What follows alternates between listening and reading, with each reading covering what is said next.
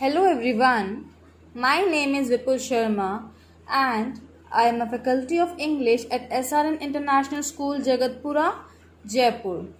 Today, in this podcast, we'll study a very important chapter of grade 10, that is Tea from Assam, which is written by Arup Kumar Dutt. So, let's get started with the summary. In this story, there is a young boy named Pranjal. He is from Assam. He and Rajveer are classmates in a school in Delhi. Pranjal's father is a manager of tea garden in Assam. Rajveer is travelling to Assam along with Pranjal to spend his summer holidays with Pranjal's family. The train halts at a station. A vendor shouts to sell tea. The two boys order tea for themselves and enjoy sipping it. Almost all the passengers in the compartment are enjoying hot tea. Rajveer informed Pranjal that 80 crore cups of tea are consumed daily throughout the world. As the train moves forward, Rajveer is very excited to see the magnificent scenic beauty of the vast expanse of tea estates. At the back, one can see dense hill forest, and in front of the hills there are vast stretches of tea bushes.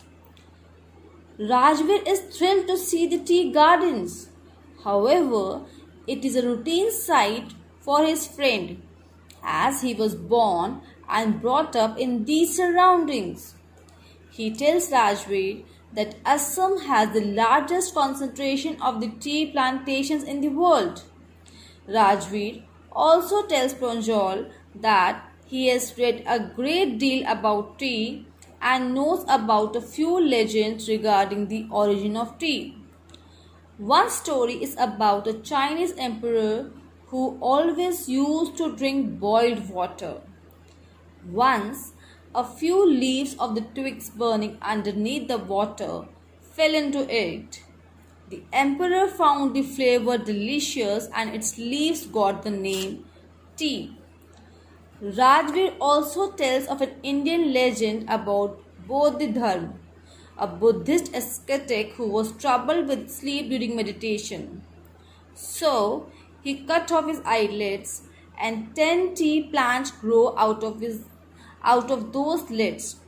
Drinking the leaves of these plants when put in hot water kept a person awake.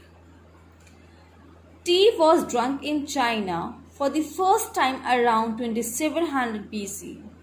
Rajveer further adds that chai, chini, etc. are Chinese words and stand for tea. Tea was introduced to Europeans in the 16th century and they drank it more as a medicine than as a beverage. The train halted at Mariani Junction. The boys collected their baggage and got down to the crowded platform. Pranjal's parents were there to receive them. They drove towards Dhekabadi, the tea garden managed by Pranjal's father. After an hour's drive, they entered the estate. Tea pluckers carrying bamboo baskets on their backs were plucking freshly sprouted tea leaves. Rajveer asked Pranjal's father, Mr. Barua, if it were the second flush or sprouting period which lasts from May to July and gives the best yield. Mr. Barua was impressed by the young boy's knowledge and he complimented him for it. A happy Rajveer acknowledged this appreciation and expressed hope to learn a lot more about tea. Now, if we talk about the title, it is an appropriate title for this chapter as the entire account deals with Assam, its tea and tea plantations.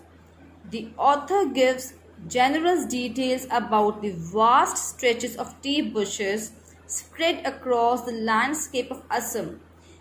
The reader gets ample information about tea, its origin, and the legends connected with tea or its journey to Europe from China.